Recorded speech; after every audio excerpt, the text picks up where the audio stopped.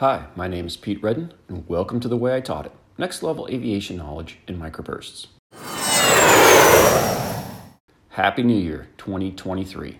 I'd like to take a moment to make a quick pitch for Veterans Community Project, or VCP. They are a nonprofit dedicated to supporting every man and woman who took the oath for this country. They are determined to make a difference in the lives of homeless veterans, a task accomplished by the community for the community. And as a veteran, I'm very proud to support this organization. Veterans Community Project, VCP. Check them out. You can find them on Facebook, LinkedIn, or at veteranscommunityproject.org. On with today's discussion. Can I get paid for this? So in 2023, I'm going to go a little bit more towards conversational and get further away from any kind of instructional type discussion. I think the conversational you're going to learn more will cover topics in the ACS from more of an informal discussion than a formal discussion, just from the standpoint to make it easier to listening while you guys are driving to work or hanging out. Hopefully we'll have some more folks on, guests for the podcast. I'm trying to line things up like that. If you have any ideas, share them on our Facebook page or send them to me at vaporglobalaviation@gmail.com, and we'll try and get them on the podcast. So today, can I get paid for this? I want to start a national conversation, a discussion between learners and flight instructors, between flight schools and their clients, on the subject of commercial pilot certificate and what can you get paid for with just a commercial pilot certificate. I instruct many people for commercial pilot. I instruct private pilot, instrument, upset recovery training, aerobatics, multi-engine, single engine. And we all seem to find a way to not know what we can do with a commercial pilot certificate. I don't know if it's out of fear. I don't know if it's out of ignorance. But let's start the conversation and figure out what we can do with a commercial pilot certificate. Again, it's a discussion, not instruction. It's to generate and motivate a discussion amongst all of us so that we can have the opportunity to succeed not only on our check rides, but in the business of aviation itself. This is the crux of the commercial pilot exam. And you'll be a very poor or possibly jailed pilot if you do not understand the rules. So let's discuss here amongst all the CFIs and learners across the country. Again, this is not instructional, this is conversational. Please leave your comments on the Way I Taught It Facebook page. Let's get the conversation going. So as a brand new commercial pilot, you begin to ask yourself, can I get paid for this? This is a valid and necessary question, and the legalities seem to become very confusing. First off, always contact the FSDO with enough lead time to get an answer prior to executing any for-hire operations if you have any questions on the legality of the operation. Second, you can research FAA legal interpretations to find out if the answer has already been given to your question. You can find those on the internet at the FAA.gov website. Finally, the FAA produced a video presentation about Safe Air Charters called Safe Air Charter Workshop for Designated Pilot Examiners. And you can go to www.faa.gov/charter. You can go on YouTube and search for Safe Air Charter Workshop for Designated Pilot Examiners, and you can watch that for yourself. I'll also place the link in the description block of the podcast, or you can, again, Google it. Unfortunately, it was a bit scripted, and it really doesn't address what you can do with just a commercial pilot certificate. It was really focused more on the Safe Air Charter piece. We will assume that in all cases today, you are current and qualified in the aircraft that you will be flying as a commercial pilot certificate holder, and only as a commercial pilot certificate holder. We always tend to start this topic with a discussion on private or common carriage, and that's not always the best place to start, as we are skipping a very important piece of the puzzle. We need to begin with wet lease versus dry lease. What are the definitions? It is very straightforward and has a lot to do with a laundry list of questions to determine who has operational control, which can be boiled down to three basic items. Who provides the flight crew? the fuel, and the maintenance for the aircraft involved. If the same entity or organization is providing all three, it is absolutely a wet lease and falls under the requirements of Part 191.1 and subsequent follow-on regulations in 91, 121, 125, and 135. If the crew is absent from the lease agreement, then it is known as a dry lease. Now, before you run off and sign a bunch of dry leases, we must reference 91.23, AC 91-3B, and the FAA's General Aviation Dry Leasing Guide to ensure truth in leasing agreements. Part 119.1 applies to two specific scenarios. The first is persons operating or intending to operate civil aircraft as an air carrier or commercial operator or both in air commerce, or second, persons operating or intending to operate civil aircraft when common carriage is not involved in operations of U.S. registered civil airplanes with a seat configuration of 20 or more passengers or a maximum payload capacity of 6,000 pounds or more.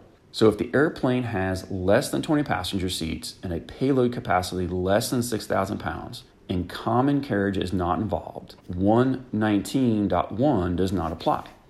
You have to move to 119.3 paragraph B, which does drive you to Part 135 operations and the exceptions found under 91.501. We'll discuss this later. So basically, if you're over 20 passengers and you're over 6,000 pounds, you're going to move out of 119.1. If you're under 20 passengers, under 6,000 pounds, you can move into the exceptions of 119.1. But once you go through those exceptions, if you don't meet the exceptions, now you're pushed into Part 135, you're pushed into 91.501, and you're also pushed into Part 125. And so you should have a basic understanding of how this all flows out of 119.1. Once we get past the wet or dry lease, we can then discuss common or private carriage. One misconception is that private carriage does not require an operating certificate. It actually does require one, and you find that under 119.23. Now we can discuss common versus private carriage, holding out, number of contracts, and whether you are Part 91, 135, 121 operator under a wet lease. And this is all defined basically under AC 120-12A. There are four elements defining a common carrier: a holding out or a willingness to transport persons or property from place to place for compensation. This holding out or advertising to carry anybody, which makes a person a common carrier, can be done in many ways, and it does not matter how it's done. Careful, advertising can be unintentional and still drive you into the common carrier column. Word of mouth can be advertising. If you're pushing, tell them about me or pass my name along, if you're pushing that, you can be advertising. The advertising piece by itself does not make you a common carrier or a non-common carrier. It's one of four pieces that all have to come together. Carriage for hire, which does not involve holding out, is private carriage. That's holding out is the easiest one to pull out of that four to go, okay, I'm not a common carrier. Private carriage for hire is carriage for one or several select customers. Notice we said select customers, generally on a long-term basis, and the operating certificate holder has less than, depending on where you read AC 120-12A, 3 to 18 contracts. If you read AC 120-12A, in one place, it says greater than 3 contracts, you're a private carrier, and then greater than 18 contracts, you're a common carrier. But it depends on the type of contract and how often you execute that contract. So you have to be very careful there. Again, you got to go back to the FSDO and get a feel for where you stand in regards to operating certificates. So let's talk a little bit more about dry lease. A dry lease will operate under Part 91 if under 20 seats and under 6,000 pounds payload capacity and comply with the exceptions of 91.501. So what are those exceptions? And you're going to hear me clicking in the background just so I can get those. 91.501, operations that may be conducted under the rules of this subpart instead of those under Part 121, 129, 135, and 137 of the chapter when common carriage is not involved. It's going to sound very familiar, almost like Part 119.1 exceptions with a few extra added in there. So ferry flights, aerial work, flights to demonstrate aircraft for sale, if you're operating for personal transportation, carriage of officials of organizations, employees, and guests of that organization, and nobody's charged, carriage of property as long as nobody's charged, the carriage of an athletic team as long as nobody's charged, and the carriage of persons operating in further of a business for selling land, goods, property, franchise, distributorships. And the big thing there is that there is an organizational piece that is paying for these people to move. The people themselves are not being charged, or not paying on an individual basis to have you move them in an airplane. So that's 91.501. So the bottom line on all this, are the individual people on board the separately procured aircraft individually paying their way for the sole purpose of transportation? That would be bad. Or is someone or something else, an organization, paying to move people for a common purpose with no charge to the passengers? The first one, you're Part 121 or 135. And the second portion, you are under a dry lease and you are not 121 or 135. So can I get paid for this? I'm going to say it 3 times. Contracts, contracts, contracts. It must be spelled out in writing what you are doing with absolute specifics down to the names of the people flying on board. If you don't have a contract written out, you're going to get in trouble.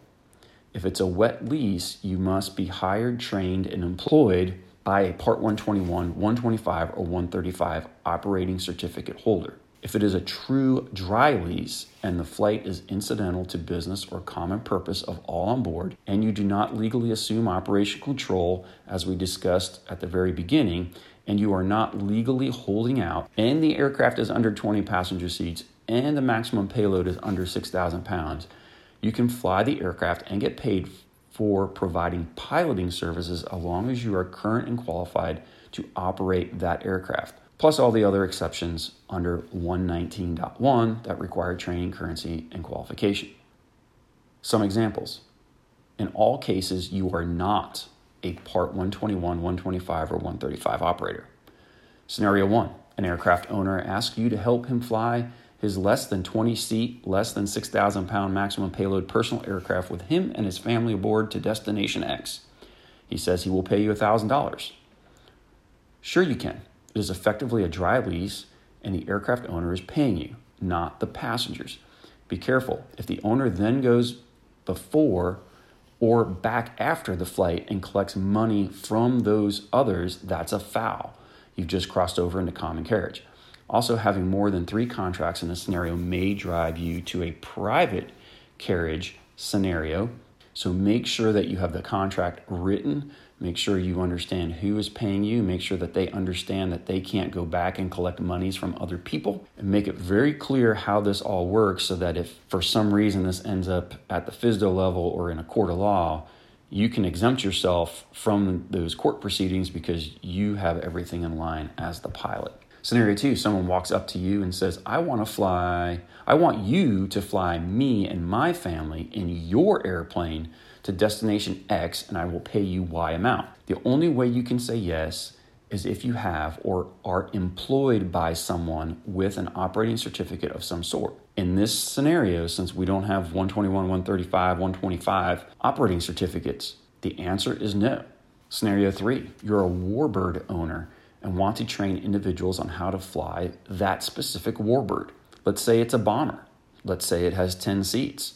Let's say its max gross weight is 65,000 pounds. So you're good, right? Then you read it has a payload capacity of 9,600 pounds.